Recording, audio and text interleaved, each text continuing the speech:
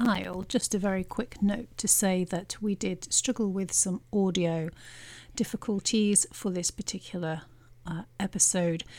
So I do apologise that the sound isn't at its usual quality. We do deeply apologise. However, the content is so good, we still want to share it with you. Thank you so much. A very warm welcome to our Whispers of the Soul podcast, where we host conscious conversations with a spiritual and soulful twist. We and our guest speakers talk about life-changing events orchestrated from our soul, so that we can raise the profile of our quieter and more softer voice that comes from our intuition. So stay with us for your next soul download. Well, hello everybody, and welcome to another episode of Whispers of the Soul. I'm Sally. And I'm Sibby. And today we have the amazing Katie Holland, who's joining us, and we can't wait to introduce her and talk to her about some of the just delicious things that she does and brings into the world. Katie, actually, I want to start with a quote that Katie has come up with herself, which is just awesome, which is, all movement is divine when the heart is danced awake. So it just gives me goosebumps. It's a bit goosebumpy. We thought we'd just start with that. But for you lovely listeners who are curious about our guest today, the lovely Katie. Katie is an award-winning sacred dance therapist and creator of Awakened Belly Dance. Katie's a renowned professional dancer with a passion for self-empowerment and self-initiation through the conscious movement. She has supported thousands of people around the world with workshops, trainings, and retreats. And Katie's also an inner dance facilitator and trainer. She's a powerful energy whisperer and a PADI mermaid instructor. Her natural intuitive ability to hold space is testament to her commitment and a wealth of experience facilitating dance and energy-based workshops globally. Her aim, well, it's to infuse, empower, cultivate and share this inspirational, magical energy to all she meets. She lives in Sinai, Egypt. Have I said that right? Sinai. She lives in Sinai, Egypt, after living in India, Bali, and Bulgaria for the past 20 years. She is immersing herself in the alchemy of the Blue Lotus and ancient Egyptian teachings. Wow. Katie's also the creator of Shakti Pants, sacred clothing and jewelry, as well as the founder and organizer of Sirius retreats, trainings and adventures. These extraordinary journeys are full of cultural and ecological experiences not usually found on the tourist trail. Strange hearing all of that read out. It's a bit like, and then at the same time, I'm like, I should put my hair down and kind of do this.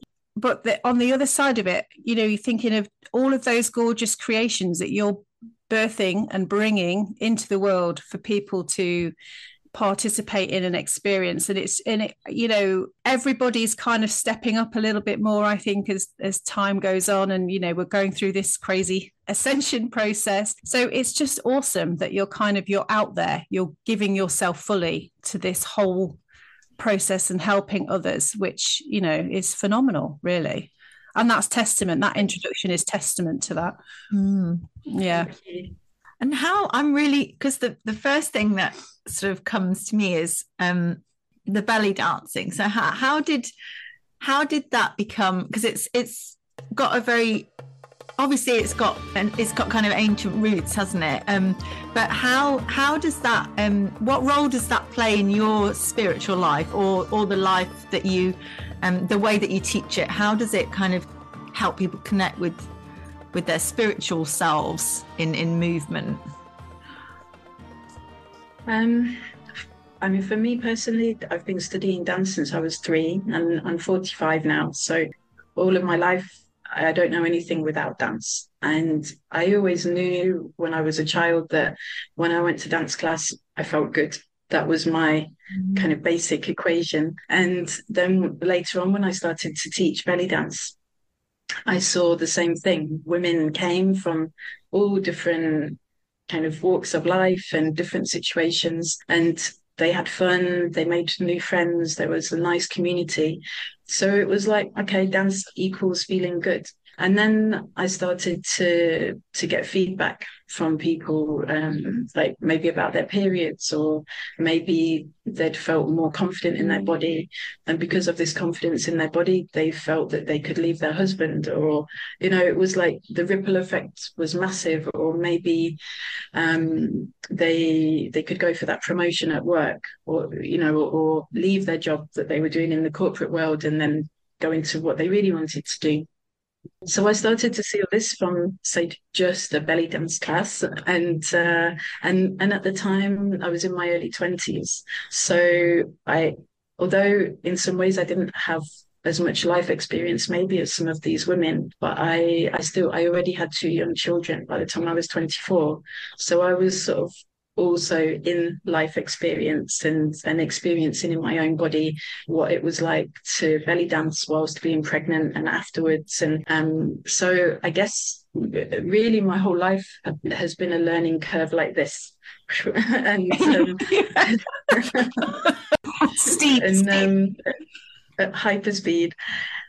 And so I guess I started to kind of gather information and understand and see the effect that this art form, because belly dance is such a beautiful art form and so misrepresented. I started to see the wider effects of this, and then also, of course, when we had student performances, and this was massive for women to really be seen, and as well as for myself as well, because of course you're very, very vulnerable when you're on stage, and the whole emotional process around that. And that was one of the things that I guess was a big light bulb moment for me. It was in my late 20s when I really went deeply into the self-work after I had this first Kundalini experience. And I started to study Gurdjieff movements, which is all about working with the patterns in your body and emotions. And then also Osho dynamic meditation. And I was living in India at the time, and I went back to England and I had some performances, and women came to me and they said that they were crying when I danced. And I said, what? I wasn't doing anything that I thought was emotional, and I don't, maybe it was like a Bollywood dance or something. And they said, there's something when you danced and it really touched me. So this confused me for weeks. And I was thinking I didn't learn anything different. It's like, there's nothing that I can think of. And then I thought the only thing that I've changed or that I've worked on is me, like my inner self. And then it was like, oh, they can see it when I'm performing, because something's opening and I can show myself in a different way than I was before. So I had lots of these moments through my life which collected in a giant bag of information to work with. Wow, that is so powerful, because I think we can recognize, can't we, that if we do the work ourselves, or even just things start to shift within ourselves, it reflects back in the outer world. I love that story. Don't you, Sal? Yeah, it's so beautiful. And and like you say, with the idea of belly dance, there has been some misrepresentation that's happened. But just for you listeners, I did do a very short, small workshop with Katie. So I've had some experience of how she works and how she teaches, and there's something, I want to use the word almost sacred and quite beautiful and almost intimate, actually, about the whole process, which I wasn't expecting or prepared for. I did come with an open mind, but it was just like, whoa, this has got so many levels. Mm-hmm. Is that something that you find with people's experience of it? Yes, and the session that you came to was Awakened Belly Dance. So we've got the belly dance side of the technique, choreography and performance. And then I created a dance therapy with belly dance as well, which I called Awakened Belly Dance. Yeah. So they're of course interlinked because we're working with the same movements, but there's a different focus, or like a different, the more belly dance, the technique side, is more about the aesthetic and of course enjoying, but if you're working towards a performance, it's about how do I look, and am I dancing in time and with my classmates and everything. With Awaken Belly Dance, it's taking the focus inside. And when I was in my teens and I started to get interested in sacred geometry and then looking at all these interconnected figures of 8 and circles. So again, later on, I thought, well, these are the movements we're making with belly dancing in all different parts of our body. Everything is coming with 8s. So I thought, well, if it's creating sacred geometry, say on paper or in symbols, then this is what we're creating in our body. So of course we're cultivating energy in a different way. And so yes, Awaken Belly Dance, as you say, it's like very multifaceted and can be very intimate within the group, because we're going into the deepest parts of ourselves. Mm. Yeah. Wow, I can almost imagine. I'm imagining people belly dancing, women belly dancing, and the shapes that they're making, the 8 shape. You know what I mean? I'm getting like a really visual thing. But yeah, that's so beautiful. What also came to me is bellies. We're often very. I know I've always been negative about that area of my body. And I had a conversation with somebody, I think it was like last year, and I said, the only time I've felt love towards my belly is when I was pregnant. I feel like that area of our bodies can have such a lot of, I don't know what your thoughts are, but can have such a lot of sort of negativity directed at it. Yeah. Is that something that you find with people that come and learn dancing with you? Often the first question people say is, I don't have to show my belly, do I? And of course you don't. It's it's completely your choice. And it's funny, I think most of it is from the media. It's this programming that is imposed on us so deeply about what a woman's body should look like, and nothing is taken into account about aging or about having babies and stretch marks and cesarean scars. And I've got all of them. It's like I had a 10 pound 10 baby and a 9 pound 11 baby, so I was stretched and stretches upon stretches. And it's just bizarre.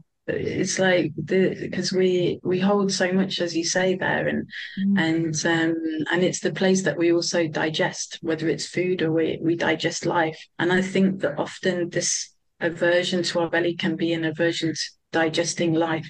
Yeah. And in this kind of primal way of realizing or admitting to ourselves what we've really come here to do. If that's being repressed, then it's all going into the belly. Yeah, that's really powerful. And there is something, because I wanted to ask you about the conscious movement.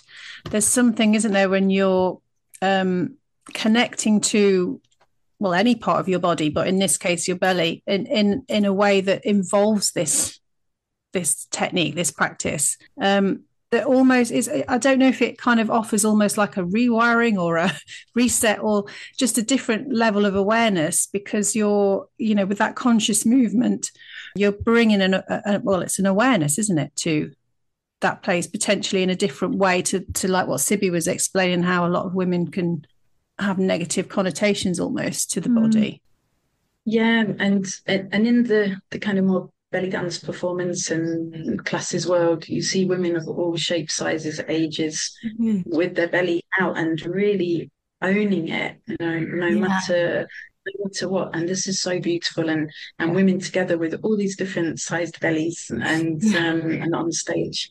So I really, really love this, and I think, again, for me, because I was so young when I got into it, it was really inspiring to see women feeling comfortable in their bodies. And then for the conscious movement part of it, it's not only our belly, we're bringing awareness to our whole self, so it becomes a full body knowing, because of course epigenetically we're holding so much everywhere, and even if we're holding it in one place, say, we've got an ache or a pain somewhere, and maybe it isn't actually ours, maybe we're holding it for somebody in our ancestry or something in the collective, and this is then knocking our energy system out of balance. So it's finding these places and looking at them and, okay, what can I do with this, and how is it affecting me, and how many lifetimes have I been holding this for, and then having the freedom of choice. So it's coming more into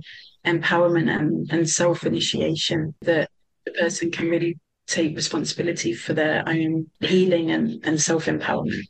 That's really interesting, because I was going to ask you about the energy whispering side of it. So you've kind of already said there about that beautiful link. And yeah, just for people listening, could you explain a little bit more about that side of the work that you do? Yeah, I've trained in several kinds of energy healing modalities, I guess you could call it.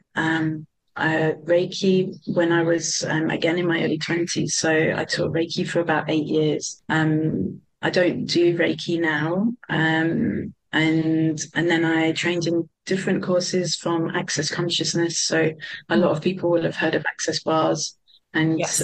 I've done several of their courses, and then teach the Access Bars course and Energetic Facelift as well. And then along the way through the different dance modalities, or like the more movement therapy, so inner dance that I trained in, and Sufi whirling, and then the Gurdjieff and Osho meditation stuff. And again, I couldn't tell you this is from this and this is from this, because of course it's like a big amalgamation. Yeah. But I started to be able to connect to my body and then other people's bodies in a different way. And also because I've had several big Kundalini experiences. But as time has gone on, and even up until recently, I've had a lot of recall about when I was a child. So I know at the minute I've remembered back to when I was 3, and that I had a big awakening at that point that was partly psychic attack from extraterrestrial side, and partly because of epigenetically the abilities within my family, and this was a kind of ripping open of my crown, I guess is the simplest way to say it. Yes. So I was exposed to lots and lots of information, and then some other things happened again when I was 7, and then as I got to a teenager, I did my best to close it all down, because I didn't know how to deal with it, of course, and I didn't speak to anyone about it. But I was seeing, hearing, feeling. It was like a bombardment day and night, and lots of ET abduction experiences, yeah, all kinds of things, combined with going to a clairvoyant circle for 3 years from when I was 7 to 10, because my grandparents had died by the time I was 7, and then other people in my extended family. So my parents were looking for answers. Somehow I was also going to these clairvoyant circles. So I was sitting with much, much older people, and it was like an open circle, so people could get up and give each other readings. My dad was doing this. And then I imagined that they were doing things like chakra meditations, and because I remember different kinds of guided meditation, but I can't remember exactly what. So I was really exposed to, an immense amount of information. Yeah. And then I did an immense amount of partying as a teenager too. Yes. Yeah. And do you know what? Can I just say, Katie, thank you for being that open and honest about your experiences, because, you know, there are people out there that have had these sorts of experiences and are just feeling too afraid to either acknowledge them or speak about them. I had very similar childhood to how you're describing, very, very similar. And I did the same when I got to teenager, just shut it down. So it's just, I just think it's so empowering for people to, you know, speak up and say what they've had and experienced, and to encourage others to do the same as well. So just thank you from myself and other people listening to share that, because it's important, isn't it, to have these sorts of discussions and be open about these experiences, because, you know, everything isn't all, fluffy rainbows and unicorns all of the time. We've got this other side, haven't we? And we've just, if we can drop the fear and be more aware of other things, it makes a massive impact, I think. Sorry, I just had to interject and say that. No, that's all right. And I'm not sure if I've actually ever experienced the fluffy unicorn. No, me neither. I was hoping that was on your serious retreats. Well, yes, I can provide that in my own personal love. Yeah, so I through all of this, I had to do a lot of self-work and masses of shadow work. And of course, when this is something that lots of people want to avoid and escape from, but it's really the key to everything. And it doesn't have to be misery and doom and gloom either. It can be fun. But it's something that I feel is ongoing, and we're just gradually picking the pieces and the layers. And I guess, like you said about me speaking, because for quite a few years I've been giving podcasts and things, and as the time has gone on, I'm speaking more and more about stuff. And I know that the next years there'll be even more to come, because I thought I have to do this, because there's so many people coming to me that have not only experienced abuse but ritual abuse and things like mind control programming, and it's so in society but not talked about. And there's not many people who are able to support people in this way. And also, of course, often people come and they don't even know themselves, but there's certain things that I notice maybe from their response or from things they say about their dreams and things, and I think, okay, another one found me. Yes. Yeah. Can you tell me or us a bit more about Kundalini? Like, what does that mean? I started to look into it myself recently, but my knowledge is very minimal. So could you tell us a bit more about that, and also what an awakening for you looked like as in a Kundalini awakening?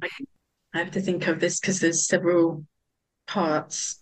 And one part of it is something that I've recently started to talk about as well, that I've felt for many years, but I wasn't talking about it openly. So let's say in the mainstream general information about Kundalini, it's that there's this kind of life force, you could say, or like our soul essence that sits as a snake at the base of our spine. This kind of awakened through different kinds of practices, Kundalini rises. So this is usually something that's done slowly in stages. It can also be over lifetimes. And of course, the ultimate goal is enlightenment and samadhi. So this can be something that people get addicted to, only in the chase of it, but also when they have felt it, they want that dopamine hit. And so they're looking for, like anything, they're looking for ways how this can be activated. What I've been looking at is that potentially there's some kind of overlay implant system. And then if you think about the chakras, because of the way it's like compartments through the body, and people talk about, okay, well, if you balance this, then it balances this, and you balance that, and then that. But they're never in balance. It's like one thing and it's all out again. So like it just didn't, there were certain parts of it that didn't make sense to me, or that didn't sort of sit with me. So I started to think, okay, well, like many things, is this aspect of something that's been taught, the real truth has been hidden again. And then in the same way, they're also holding lots of entities. And it's like, when you open your energy, and especially if you don't know how to kind of protect yourself or keep your energetic boundaries, you're open to everything. This is the same with astral travel, with, say, ayahuasca, even with something like cacao, or like Blue Lotus as well. It's like Blue Lotus is so subtle, but it's still changing your consciousness in a very deep way. And because of these experiences growing up and these attacks, you could call it, and how I had to learn to really stay in my body and feel safe in my body, and to take care of my energy and not take on other people's energy as well. Because of course, when you're very empathic, you feel like you're here to be responsible and heal everybody in the world, and you start taking on everything. And when I let go of that, life got so much easier. It's like, So, okay, so I'll come back to that, but just your other question of what happened for me. I was 27, so this was 2006 to 7. I hadn't been doing anything intentionally to work with my Kundalini. As I said, I was very psychic and very sensitive. I was really hit. And when you open your energy, it's like, how is it affecting me? But as I came to, I heard this voice saying, you have to create this therapy with belly dance. And this was like very clear. And I was like, what? Because at that time I was fully in the showbiz world in India performing. And I was really in this celebrity world, and also dealing with the shadow sides of that. And so I was really feeling like I have to stay in my integrity, because for me it was like, I'm going to be a dancer. I get paid, go home to my kids, be on the beach with them. We were living in Goa. And so suddenly I get this message, and I was like, oh God, I don't know what to do. Like, how? And I just cried for 2 months, and I couldn't get up. I kept collapsing. My body literally changed overnight. I was like a skeleton. I didn't have fever. It was like not possible in this realm what happened to me physically. I had a complete burnout of my nervous system, my adrenals, and it was more like just dealing with how to sort of not cry, and all the realizations I was having about my life, and also coming to this point of, I've worked so hard to have my dream job, and which was what I was doing, and I'd accomplished everything and that I'd wanted, and beyond. It was like things I could have never dreamed of. And then thinking, okay, I'm 27 and I did everything that I wanted. And then, okay, now what do I do? Where do I go? And sort of, so then began an 8-year journey into what became Awaken Belly Dance. So it was massive, really massive, and very frustrating, because of course I thought, okay, I'm going to create this therapy. And then it was like no information, nothing was happening. So it would stop and start in this way. And then, I had this endless kind of chatter going on. And so I had to really change that and say to myself, who am I not to bring this into the world? Who am I not to do this? This is like something that I realized I'd been carrying also since I was very small. And then that time I realized that I had to step away from this celebrity world and move from India. I got a very strong call to move to Bali. And so it took about 2 years of hearing this, go to Bali, and step out of the dream job. And I was like, oh no, even my dad said to me, what on earth are you going to do? So we went to Bali. So it was very healing for me. And then more and more information was coming through, so that I could then go, okay, world, this is Awaken Belly Dance. And when that happened, I again had another big Kundalini explosion. I wasn't that conscious this time, but it combined with a urinary tract infection and was very, very terrible, let's say. And I was screaming and had this massive sacral clearing, and was totally out of my body because I was in so much pain. And in that time, I got all these final informations about the name Awaken Belly Dance, the logo, the kind of final keys about how I could get it from my body to someone else to understand, say for trainings, because I'd been experimenting and holding sessions all those years, and I was calling it different names like conscious belly dance and tantric belly dance, and just trying things out and seeing what would happen, and again building up my information, and so this time in Bali was really like the boom, okay, and yeah, and then that was it really. It was into the world. So that's now been the last 8 or 9 years, and again also evolving as well. And then going back to what I was saying with the chakras of Kundalini is the way that I've experienced it has been very extreme, and I've only met handful of people that have been through this kind of experience, and also I've been hit by lightning. I mean, I've had so many crazy things happen that have all been about this kind of electricity building up in my body, and it's been through learning how to how to manage myself that I've learned how to then work with other people. And then lots of people have come to me where they've gone to other modalities that they've been blasted open, and then just left. And then of course they're open to everything. So it's a really tricky business, this, and Kundalini is so marketed, but mostly people who haven't actually had a Kundalini experience themselves. And the other part of it as well that I came to realize is that we're told that Kundalini is something outside of us that we're trying to work towards, or that we're trying to grasp. But actually, if Kundalini is our life force, it's already in us, because we wouldn't be alive. So as everything in this world, it's been inverted, and actually what it is that it's all the things in between. So our fears, our traumas, the ancestors' fears and beliefs around power that we're holding. It's all of this not feeling worthy, which, like I said, I had a big thing about this.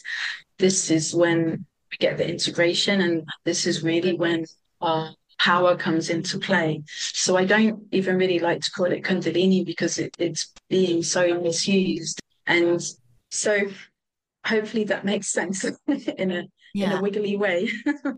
It's so interesting what you were saying about, people can misinterpret that as to what that means, and maybe go down, is it like a Kundalini experience? But it's not actually. It's just you kind of but that's it's so interesting listening to all of what you were just saying, because I was looking at you'd wrote about helping people with the chakra overlay removal, which I think basically you've just been explaining, isn't it? And the etheric implant removal and the psychic surgery, all of that sort of stuff, which again, it's not there's not loads of people that are doing that kind of work. I just feel like with most things, and when we kind of awaken and have a more of a conscious connection, it's through these sorts of conversations that facilitate that, so that it doesn't feel like it's too out there, or it's something that you can't talk about or share. Because we're so complex, aren't we? And also I think the stigma about death, because in all the things that you're saying, what's the worst that can happen is, okay, you're going to die, and we're conditioned again to have such a fear of death and this confusion.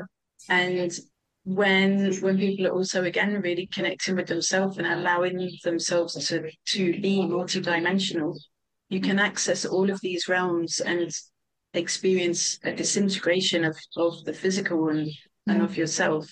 And then that everything is okay, everything is fine, and it's like you're not allowing yourself to be in this box of fear. And again, speaking about extreme experiences, like now I've almost physically died 5 times now, and I've had countless sort of near-death experiences and out-of-body astral travel experiences, and again from when I was a child. And I'm really not an adrenaline junkie type person that's putting really not. And this crazy shit happens. And this is my friends, and they're like, "Don't tell me you've just nearly died yet." I'm like, "Oh God." So, Let's go. the thing is, I've had, again, I'm not sure how many times now I've had memories of being born, and literally I'm in the birth canal with my hands and feet on the walls, like, no, I don't want to go to that place. Like, and listen, like, the first time I saw it, and I was like, what am I doing? Like, I thought I'm being born, and it was like, no, I'm not going to this place. That is fascinating, isn't it? What's really like, there's so many things coming to me like while you've been talking, but what one of the things is the body, and how you find your purpose through movement, and then the extreme physical experiences that you've been through that have awakened you, which is interesting, isn't it? Because and thinking about sort of the psychic surgery and things, we're so, the body is our three-dimensional vehicle, isn't it? But things like thinking about our energetic bodies as well, and how it all links up, and how it, more and more people are awakening to that we need to give this attention to all of our bodies, not just the physical. Yeah, and that we have this physical body, so it's not by accident, or what we think of as physical, and it's really a tool that we can learn through, and also this idea that our body's carrying our soul, but maybe the soul is actually carrying the body because it's so big, and we're again being told, look outside of yourself for the answers or for what you want, but it's all, everything is here, and this is gathered from the beginning.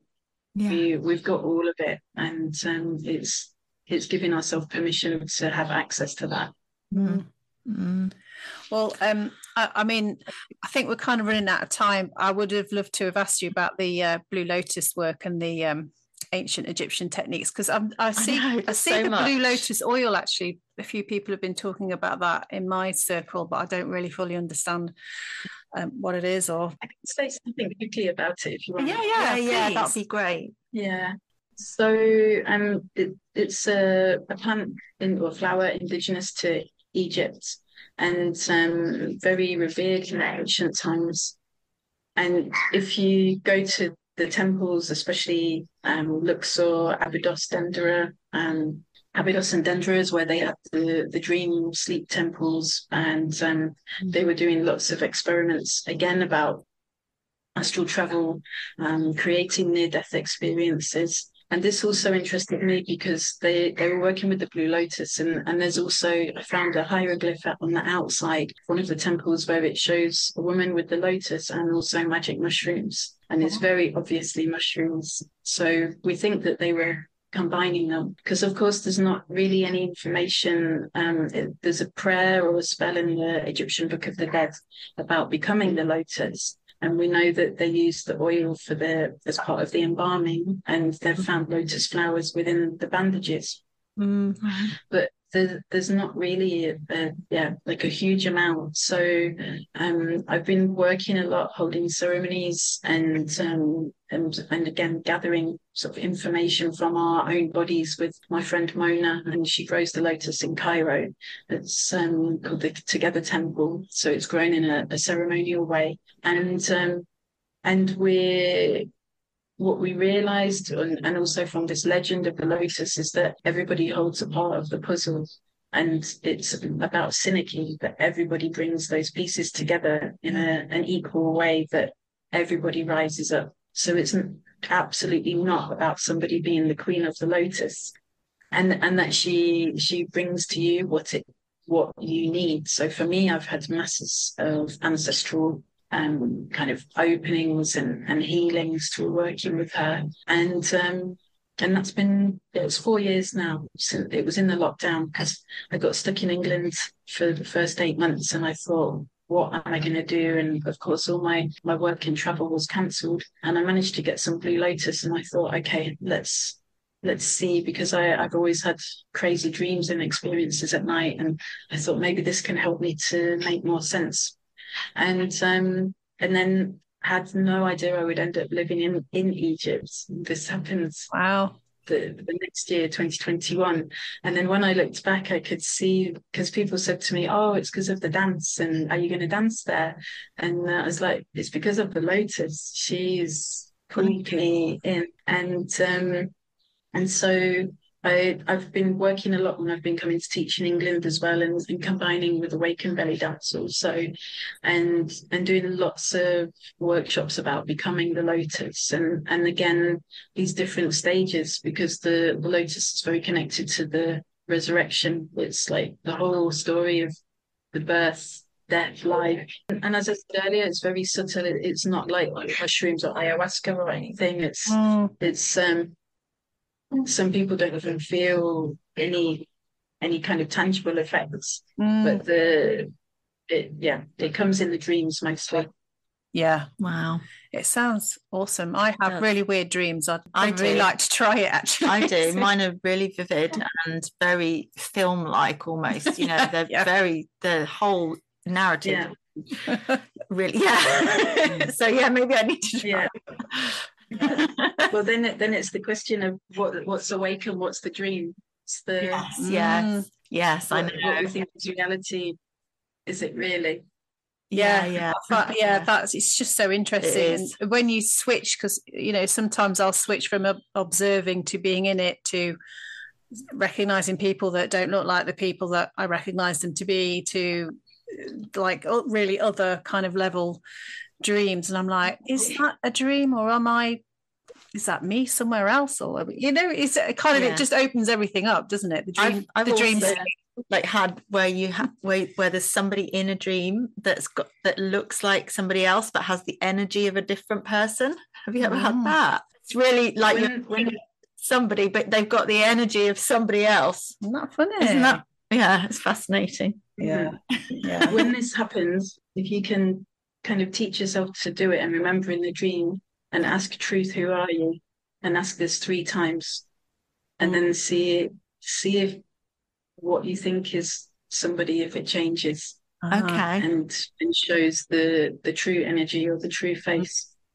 And I'll try that. I know we're running out of time, but so I had this thing when I was going through that whole crazy stuff, and I guess it was partly psychic attack, partly entity stuff in my dreams. Basically, I was getting thrown about all the time, literally thrown. But every single dream, I couldn't see who was doing it. It was like it was invisible.